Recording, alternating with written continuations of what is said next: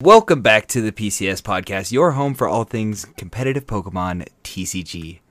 In today's episode, we're going to be going over a little bit of the Portland Regional meta share preview, whatever we're going to be walking into at this weekend's event. Talk a little bit about some news regarding cups and challenges.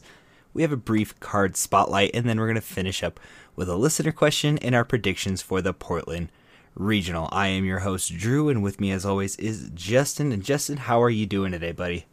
I'm doing great. It's been a little while since we've gotten together and talked some Pokemon, but since we last talked, I attended a couple challenges, including one this last weekend where I technically went undefeated and won the whole thing, but local buddy is going for his Worlds invite, and I am not, so I scooped to him in the finals and let him have it, even though I technically beat him. And he was just like, really? And I'm like, you got it, man.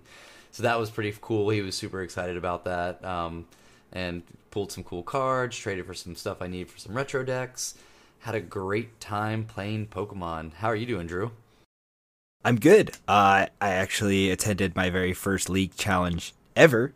I didn't win, but I took third, and I was very, very happy with that finish. Just a brief story, and I know some people in the Patreon have kind of heard this already, but when I walked into the shop, I had a little bit of time to kind of write down a deck list and get it submitted.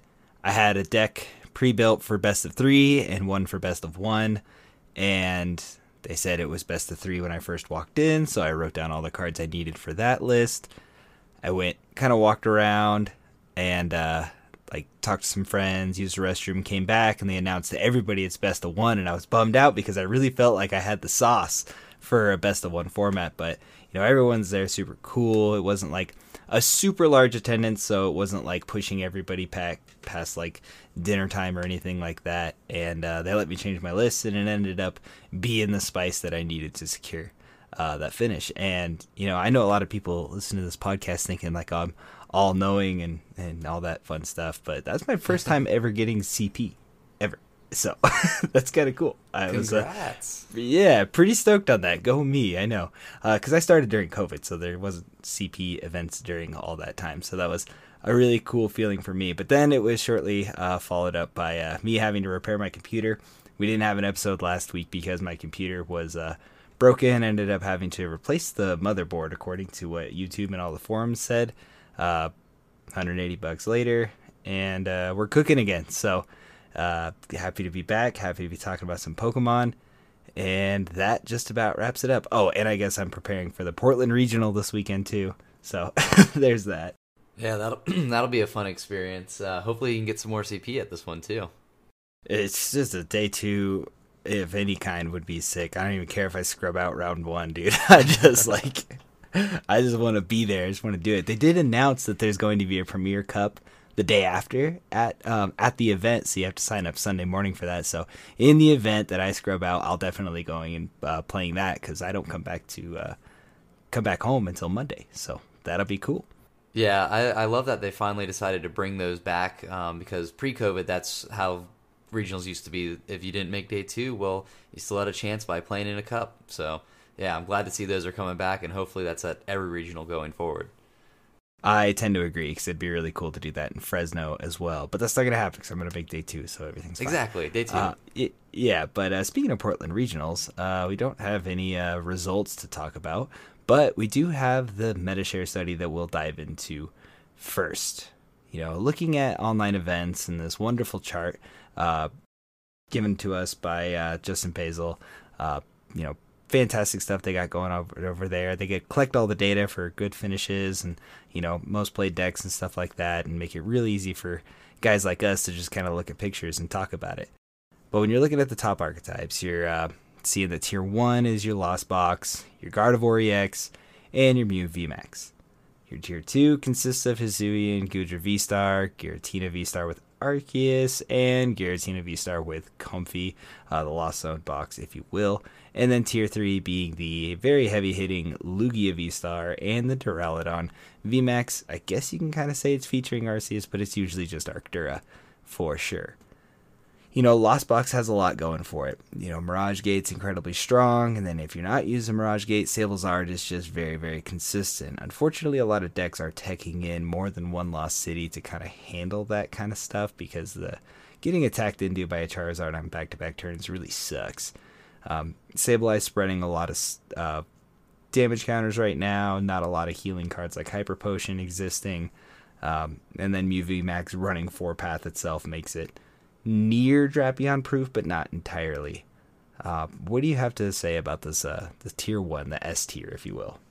Yeah, I actually pretty much agree with it. I think Gardevoir EX is incredibly strong. I'm a big fan of the deck. I didn't play it at this most recent challenge just because the one before that, it seemed like everyone and their mothers was playing the deck, so kind of turned me off for just a minute because it is so strong and everyone was playing it.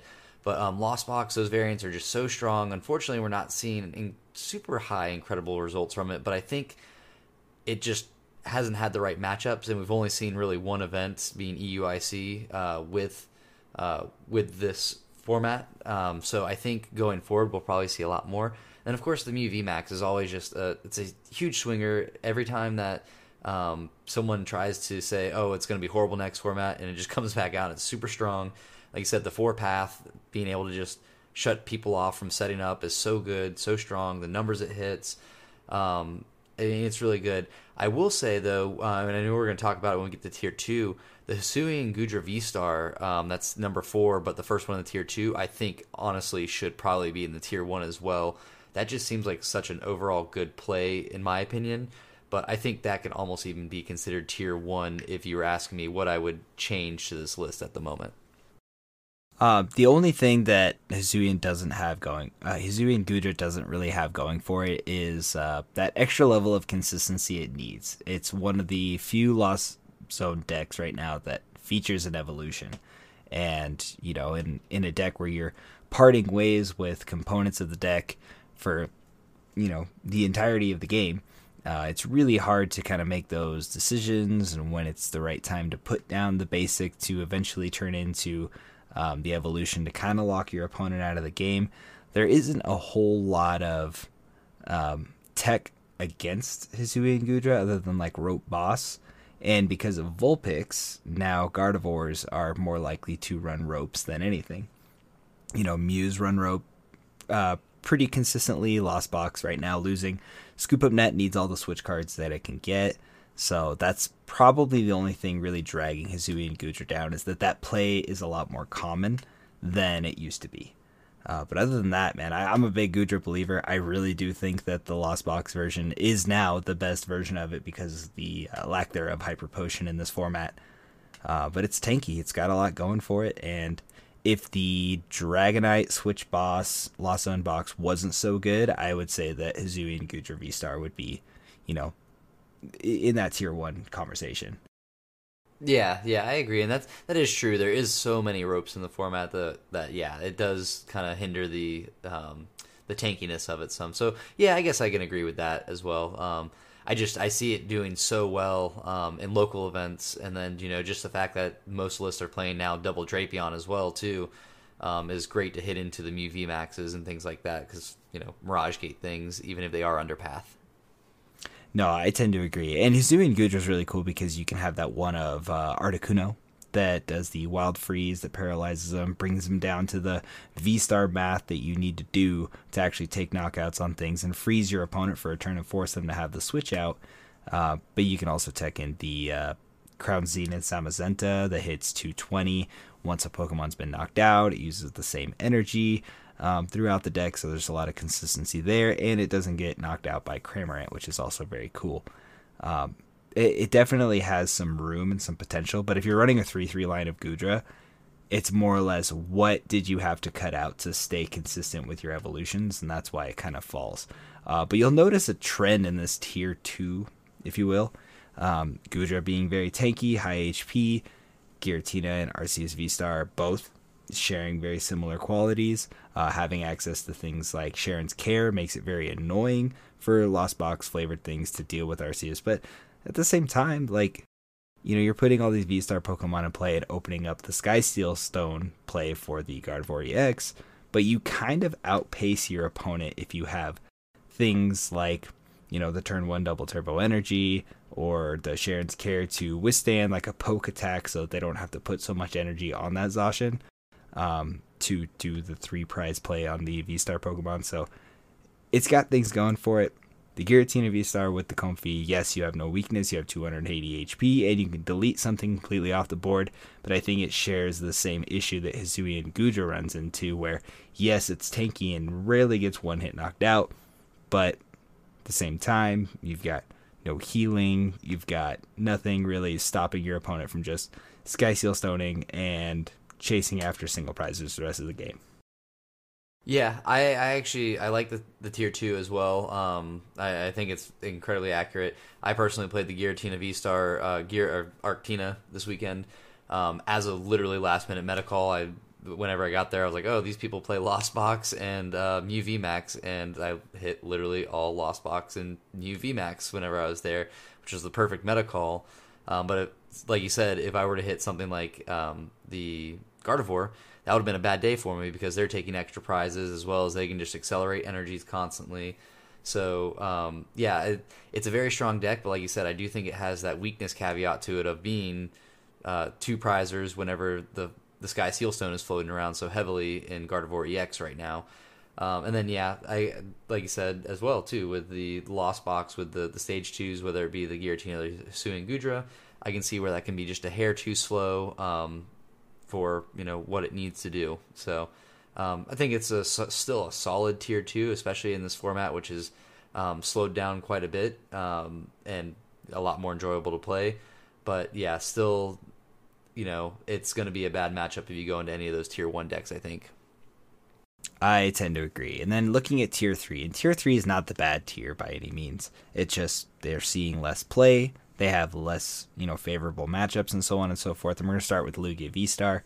The single strike package right now seems to have evolved quite a bit. People are taking in the single strike Yveltal.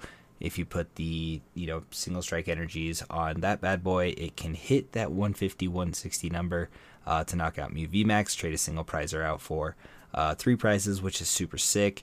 Don't really need to play the Drapion, which is such an uncomfortable start for that deck in the first place. But the recent tech has been the 1 single striker Urshifu V and the 1 single striker Urshifu V Max. Because your auto loss is Duraludon. You're not playing Path in this deck. You're not playing, canceling Cologne if that's even a tech in Lugia anymore. But you need to be able to swing through everything. And G-Max 1 blow takes care of your Hisuian Gudra V-Star, and it also handles your Duraludon V-Max. So there's a lot of stuff going for it there. We saw 9-card TCG be the first person to pilot that in almost 2 formats ago. So it's sick to see that come full circle. But I think that is also one of the drawbacks to Lugia, is for you to have favorable matchups against things like Gudra and Duraludon. You're putting in a 3 prize liability in the form of single strike Urshifu. So, Lugia definitely evolving at some point, but it's also getting very beat sticky, if you will. And then Duraludon VMAX. The best versions of it right now have the 1/1 Vulpix, and people are finding ways to get around that. Your 100% win if they don't have the Urshifu VMAX is Lugia, and if you really don't want to lose to Lugia, then play Duraludon for sure. But that can't be your only good matchup. The 220 Shred against Hisuian Gudra V-Star is also great. Mew VMAX plays Path now, and I think Gardevoir EX just kind of eats that deck up alive, so Duraludon's a really sketchy call right now unless you're playing the Vulpix.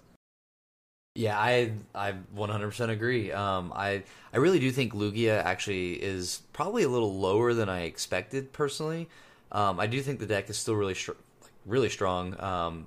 I don't personally play it at the moment, but I've been meaning to put a lot of testing in with it because it does seem to have quite a good variety of attackers.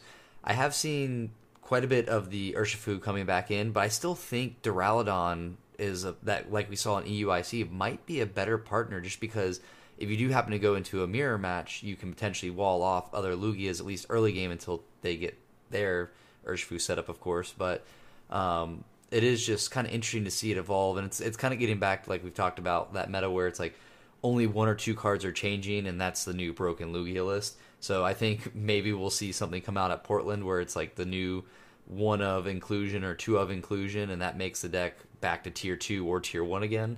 But yeah, just, Archeop's ability is so incredibly strong that Lugia is going to stay around in the whole time that it's in rotation. And then, like you said, Duraludon VMAX. It's a really cool card. We're both Duraludon fans here.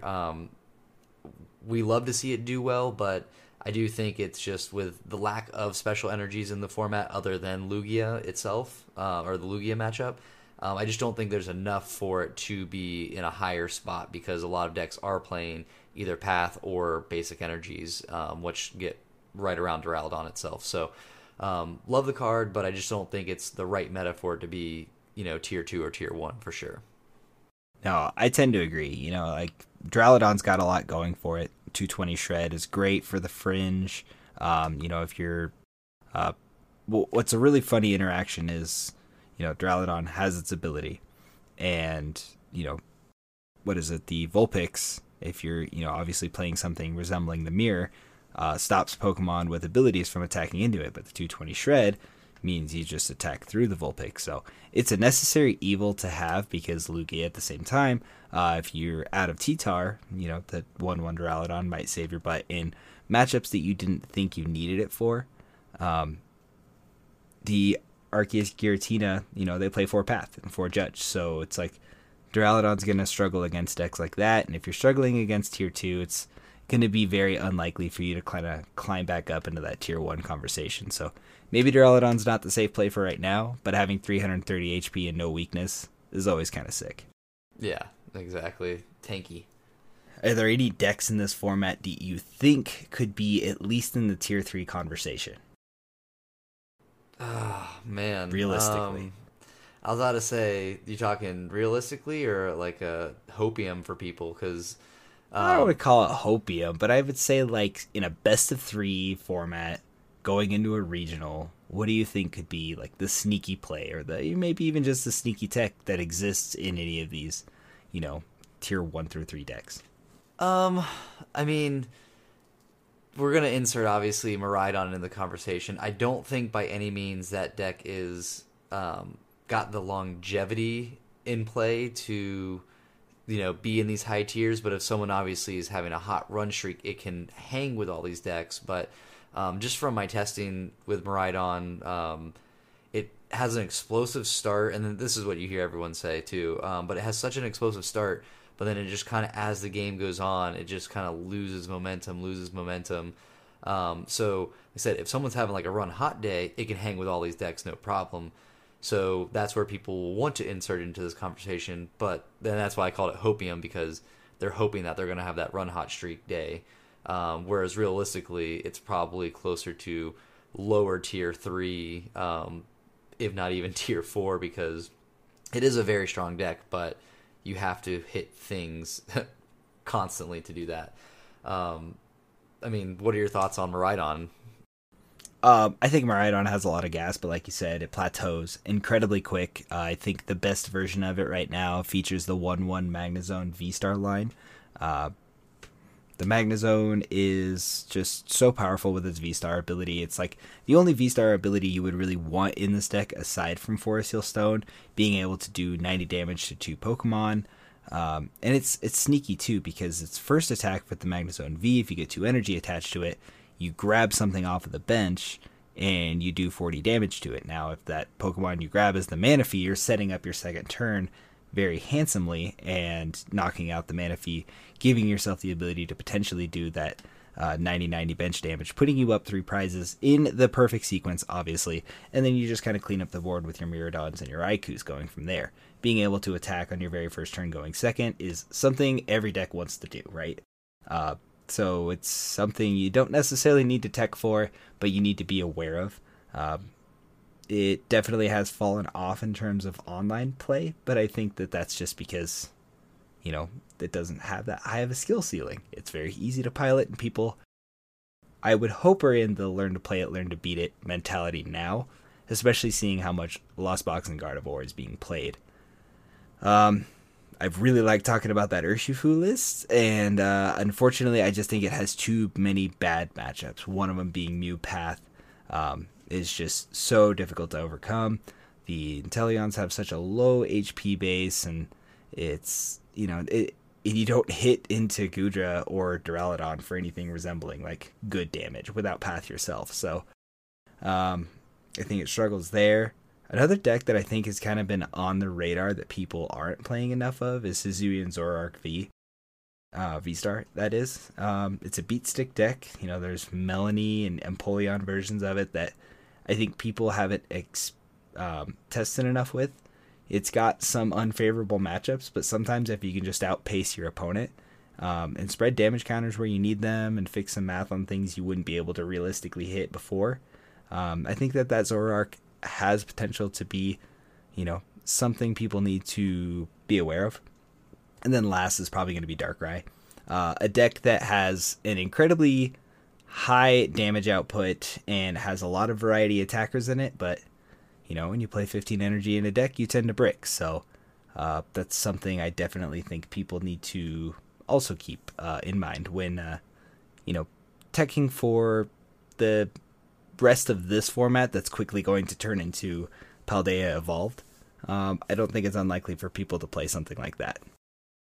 Yeah, I actually completely forgot about Darkrai. I do think that is another one of those decks, just like Miraidon, where if you have a run hot day, you hit everything, it does well. But like you said, when you're running that many energies, you tend to, kind of get clunky hands here and there, and it tends to be a bad day sometimes. But yeah, and then like you said too with the Urshifu and Teleon, same thing. I thought the deck was really cool. It's cool in concept, but I think in practice, especially with what we're seeing in the top tiers, it just doesn't have the power and momentum to push through all these decks. Like, yeah, of course it's going to have a good time into Lost Box. Of course it's going to have a good time into something with that is playing Manaphy. Like if a Gardevoir accidentally puts it down, or I guess they need to put it down, but puts it down at the wrong time. So yeah, it's just it is a cool deck, but I think it's more of a fun deck than it is a high competitive deck, even though it does have like a high skill ceiling as well too. Yeah, I played it to locals a couple weeks ago, and it's such a combo reliant deck. It doesn't have a consistent line of play. You need to kind of create a board state that Radiant Serena doesn't exist on, and it's just difficult. I don't think it has a favorable matchup is the issue, and it's like you said, fun to play, but it's very, very quick to brick in the times where you need it to kind of be that back and forth competitive play. Yeah, and then going back to, I know you mentioned Hisui and Zoroark V-Star, something that we haven't really seen too much of. It kind of like, pops in here and there, one or two people play, and then it kind of disappears again. If it does make a comeback, I know one of my local buddies, Kyle, will be ecstatic. He's loved that deck since it pretty much came out. But yeah, again, just damaging yourself is kind of weird, especially whenever one of the best decks right now is Lost Box, which is looking to spread damage counters and chip damage and all this stuff. So I think when you're doing something like that, it's kind of just you're setting yourself up for a bad time into the top decks. Same thing, Gardevoir EX, with the Zacian V-Star, you put chip damage on your Zoroark V-Star, well, now it's less energy it has to attach to be able to knock you out, so and take an extra prize. So, again, another strong deck, but with the top decks we're seeing right now, just maybe not the right place, at least in, with the decks that we expect to see, or those types of decks that we're expecting to see. Yeah, I couldn't agree more with you. Specifically, though, like if I need to put some context on this, the decks that I talked about before kind of like should be in that like tier 3.5 conversation. I don't think any of the, previously mentioned decks break that tier 2, tier 1 conversation just because, they have such a good matchup spread at the top. But that basically breaks down what the format kind of looks like going into Portland. I'm very excited to see what people play. Obviously, there's a control aspect with Penny out there on the surface somewhere. And, I don't think Sander's going to be there, but I know that Stefan Ivanov and I think Tord Reklev are both going to be there as well. So we'll see. We'll see what they play. Obviously not control, but I would imagine one of them playing Gardevoir and one of them playing Gudra. All right, and we're going to step into the card spotlight. The card spotlight is none other than Penny. It is a new supporter card that came out in Scarlet Violet. It allows you to put one of your basic Pokemon and all attached cards into your hand. Justin, do you have any thoughts on Penny? I think it's a great card, actually. I think it's, when we first initially saw it, when we hear, or saw the caveat of the basic Pokemon aspect, it's kind of like, well, it's good, but it's got to be a basic. And when we were coming into the format, we were looking at things like Giratina being the big deck, Arceus decks being the big decks, these stage ones and stage twos. So you're instantly like, oh, well, those aren't basic, so this card's trash. Now that we're seeing that there are a lot of basic Pokemon and decks with basic Pokemon coming in, we're seeing a lot more play with this, and I think for a good reason. One of the biggest combos being the fact that you can play Lumineon down and then be able to get rid of your Lumineon with the Penny itself. So, the following turn, so you play Lumineon, get the supporter you need for turn. Next turn, you go back, Penny it away, so it's not a sitting target on your bench. Other aspects are if you have something that gets damaged and isn't fully knocked out, be able to bring that back to your hand. And then, of course, the Sander aspect of control, where you do not knock out and you just loop it over and over and over again. So, I think it's a great card that originally was underrated, but it's going to continue to see a lot of play, at least while big basics are running the format. Yeah, I tend to agree. If Lost Box is going to be as good as it is, it's very important to have that potential to throw off a bunch of their math and kind of set them back one or two turns. I know that using this in Lineage with the Zacian V in the Gardevoir deck was kind of spicy. It's not like a necessary tech, but it's a spicy tech for sure. Because you're going to run into one of those issues where maybe they trap you, and now that all that energy is on the Zacian, you don't get to move it around to any of your other attackers. And you really don't want to leave it in the active and have it get traded out with the single prizer. So this allows you to put the Zacian plus all the energy back in your hand, hit a big fat research, and now you have mobile energy. Again, and no damage counters on a 2-prize liability to set up a multi-prize turn. Penny's also great for the Tyrannitars and the other basic Pokemon and things like Lugia. So they don't necessarily get stuck, and you get to play around with your energy just a little bit more. But Penny has a whole lot of stuff going for it. I am happy that it is a basic Pokemon caveat, because if you gave every deck Sharon's Care, it would be a lot less fun of a format. So Penny is a very good card. Make sure you grab a playset. I'm sure the full arts aren't going for a whole lot right now, and I know this card's like 16 cents. So definitely hunt some of these down for yourself. And I think, just before we move on to next format too, Paldea Evolved, I think it'll see a lot of play, because we're going to be getting all those really strong basic Pokemon in, I think it's like Ting-Lu and not Baxcalibur, but the Chen Pao and stuff like that. So again, big strong basics, and I think this card will see a lot of play coming next format. So grab the full arts while you can, because they will probably go up.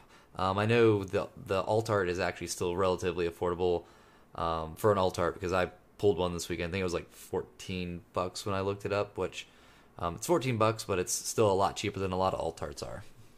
Yep, very, very cool. But you're realistically just going to use it to pick up the Squawkabilly, right? Yeah, exactly. So you can use it again.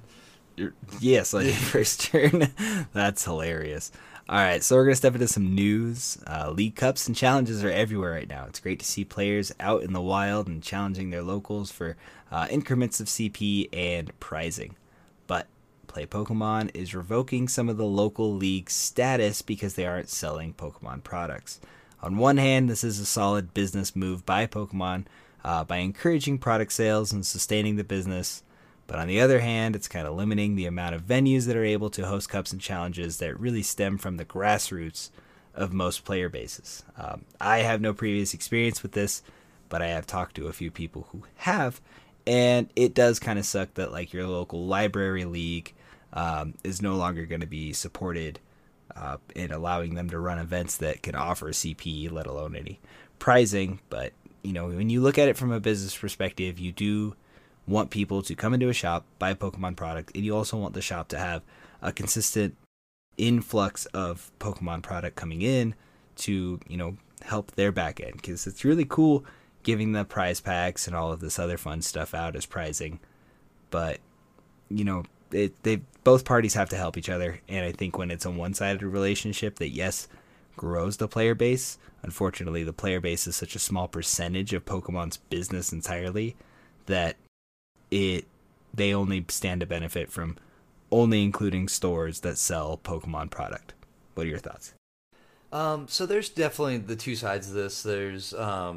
So for one side, yes, it 100% sucks that leagues like the library leagues or school leagues and stuff like that, or after school leagues, aren't able to host these things. Obviously, because with them being a public library, they're not necessarily allowed to sell packs of Pokemon. I don't 100% know that for a fact. Maybe there is a way they can go in and do that, because I think I remember as a kid going to Books A Million, and I know that's not a public library, but buying packs of Pokemon cards. But so that aspect definitely sucks, because we obviously want to grow this game. The other side of it is you also have shops and people who get registered to do these events just for the pure sake of bringing in the people and making money, and they could care less how the tournament itself is actually ran. So if you have someone that's got the invested interest of they have product, they want people to continue to come back and buy product when there's not an event going on. You don't want someone going, hey, it's a league challenge, it's $10, and we don't have packs to give you or anything. You're just going to potentially get CP. Thanks for coming in and giving us $10 per person, and see you when it's all said and done. So there's that aspect as well too. That's where I'm seeing that they're probably looking at it as is, oh, these shops that aren't even buying stuff from us are using our leagues as a way to make money off of Pokemon, but they don't want to actually sell our product, so we're going to pull that back. But in the crossfire, that is where the library leagues and stuff are getting hit, unfortunately. If I had to speculate, of course. Yeah, I mean, if I'm going to speculate too, I would have to assume all of these people coming to social media from a collector standpoint and just ripping Series 2 packs on stream and posting all of their polls and, trying to flip all of the singles that they get out of these Series 2 packs as opposed to distributing them to the players at any level, would kind of leave a sour taste in my mouth. And I'm sure that caused a mild uproar in some, behind closed door conversations between shops and Pokemon. It did make sense. And if you cast a wide net over everybody who is selling and not selling, you can really weed out who is just benefiting from the product they're getting from Pokemon and not distributing it to players. And then I believe if you put out, if you send an email like this, you're expecting some sort of response. And if that response ends up being a conversation between, the library, school, collegiate, or it's like non-shop leagues, and they kind of find a middle ground where they're like, yeah, you can continue to run CP and stuff. We just need to tell everybody that they're on thin ice, or they're being watched, or we're going to revoke your privileges to do this because one bad apple and stuff like that. And those who put in the effort and want to make sure that they can run these leagues and consistently host tournaments and introduce more players, I think that that's probably the silver lining to this whole conversation, is maybe that just went out to let people know if they don't try to make an effort that they're just going to seize product and not let you run your league. Yeah, the pop packs are actually, the prize packs is a good point as well too, because technically, even once they're opened in the individual cards inside, shops that are sanctioned aren't allowed to sell those. So, I don't know if people necessarily know that, but the shop that I went to the challenge to this past weekend, I made some trades into the shop for, like I mentioned earlier, some cards for some retro decks.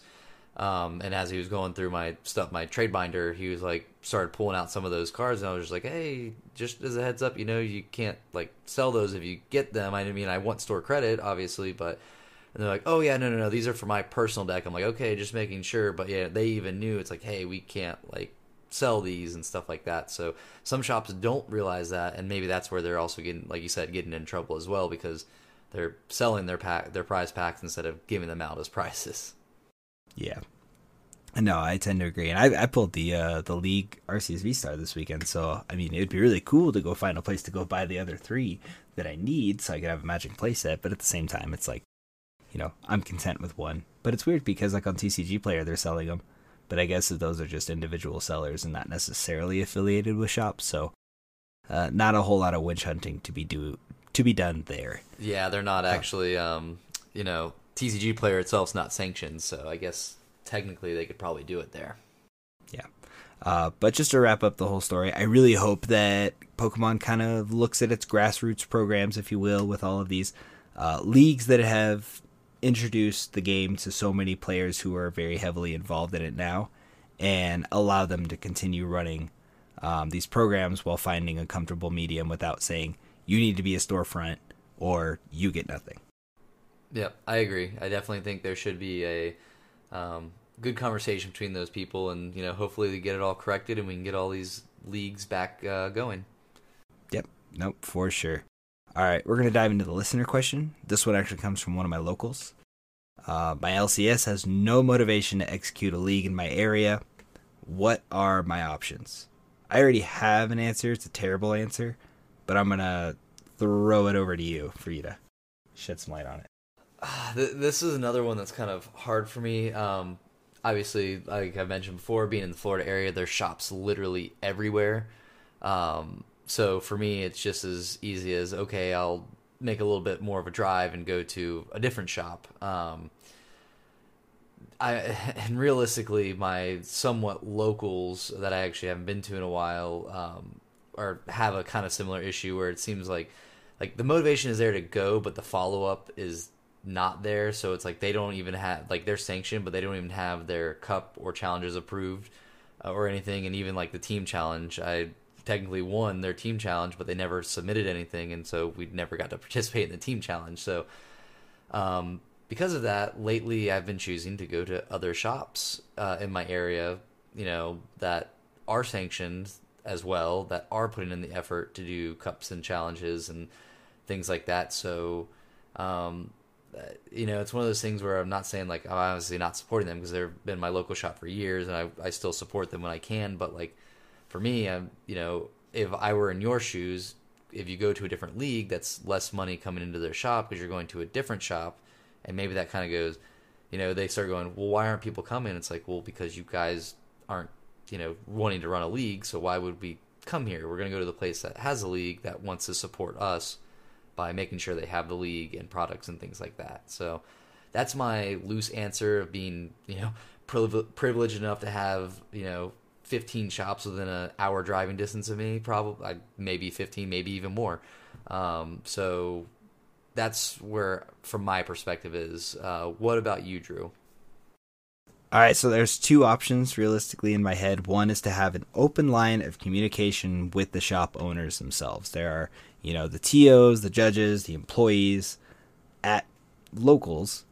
They don't necessarily get to make those decisions. What has to happen is you need to talk to store owners and operators and stuff like that, and make sure that they're on the same page and understand the benefits of creating an atmosphere where people can come compete, because people travel for cups and challenges. They make great strides to bring tons of business into stores.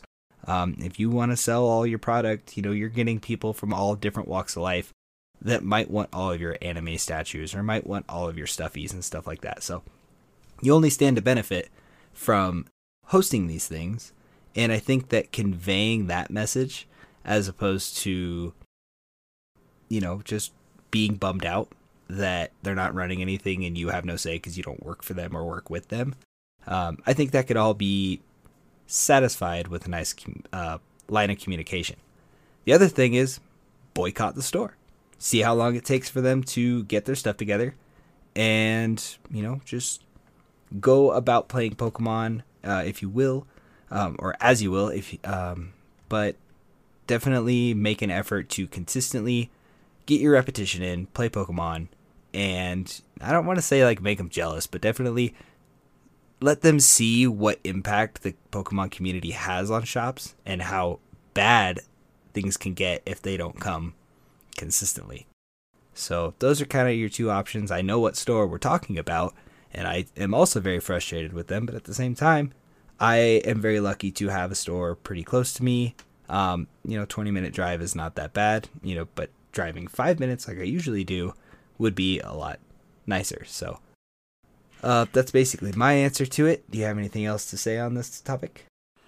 I mean, yeah, we all know the stores that are, my money's in Magic, so I'm just going to support the Magic. If you guys want to play Pokemon, do it unsanctioned, whatever. But yeah, the communication's a really good one. My situation, there is the communication, and there is the, like I said, local league aspect, but the follow through is not there. And then there's just other shops in the area that are like, yeah, we're not a Pokemon store. Like, you want to come play One Piece? We'll play One Piece. And it's like, no, I'm good. I want to play Pokemon. So, yeah, just try as much as you can, and if not, maybe it's time to find another store or start a library league.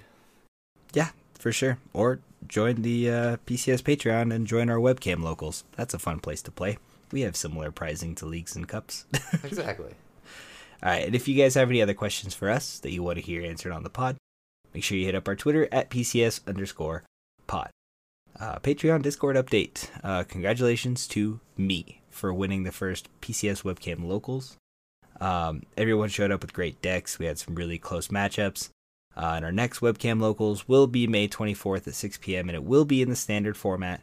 GLC will resume in June as a bonus tournament on top of us having standard webcam locals in June as well.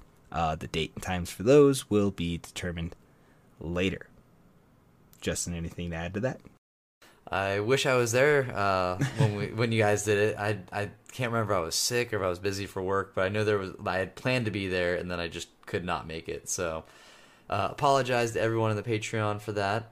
Hopefully this coming one I will be able to make it happen.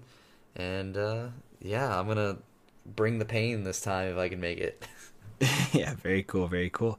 So it's about that time of the podcast where we make predictions for the next event. Justin, you go first. Predictions for the Portland Regional. So because we saw a huge lack of it, I think something Giratina is going to make a hot run. Gardevoir is a great call as well. It's just, like I said, I feel like everyone and their mothers is playing it, which means everyone and their mothers is looking to counter it. Suing Guja's also looking pretty good right now. Oh, I think I'm gonna go with a hot streak. Arctina list is gonna win the whole thing. Very cool, very cool. As much as it pains me to say it, I think that Lugia has something in its back pocket that people aren't expecting.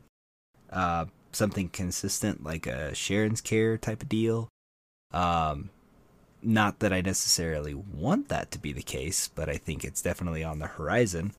And then I do think that there are a handful of really good Tina players coming from my area that could potentially show up and show out. But in my brain, I'm seeing a Lost Box versus Lugia finals, which seems so boring because that's what we just dealt with for the past X amount of events, but I'd say it's probably going to be Lost Box and Lugia in the final, and Lost Box wins. Which version? Yes. No, probably like Variety Attacker with the Raikou, the Sky Seal Stone, or let's go Sky Seal Stone. Sky Seal Stone with the Drapions, the Dragonites, and the Raikous. Yeah, I think that's a really strong deck right now, personally, so that's a good call. I've seen the ones that run like the one Sky, the one Forest, and the issue I have with that combo is you're drawing off the top of the deck. That you don't run an Arven, so you can't just go select it when you need it. But maybe that's the spicy tech for the weekend. Lost Box with Arven. Yeah, exactly. All right, and that basically wraps up the show. Justin, why don't you go ahead and plug it up? All right, guys. If you guys want to find me on Twitter, my handle is PokebrewsTCG, and if you want to find me on Instagram, my handle is Pokebrews. Instagram is the easiest way to reach me currently, but on both socials, you can find my Linktree account, where you can find things like my TCG player affiliate link. If you use that link, any shopping you do directly supports the show and upcoming regionals expenses, all while costing you guys nothing extra. You can also find things like our PCS podcast official merchandise by Bonfire. That link is bonfire.com/store/PCSpod. We'll also have a Twitch channel coming soon where we'll be live streaming the pod every week, as well as doing some tabletop games. And you can find that at twitch.tv/PCSpod. And on to you, Drew. All right, and if you want to find me on YouTube, Twitter, or Instagram, I am KatanaTCG. And when you're sleeving up your favorite deck or storing your collection, make sure you're using the premium accessories provided by Ultimate Guard. The easiest way to get your hands on the full line of their current product is on Amazon.com, or you can win some stuff by playing in our events or partaking in our monthly giveaway. They did just release 3 new colors of their mildly transparent boulder in like a purple and a darker green and like a lighter red. Very, very cool. And then make sure you're also joining our Patreon at patreon.com/PCS podcast. Joining the Patreon means you get entries to the monthly giveaway, entrance to the PCS locals, and you can find out about our dice program to win some really cool stuff. And that about does it for the show, man. Sign us off. We'll see you guys after Portland. See ya.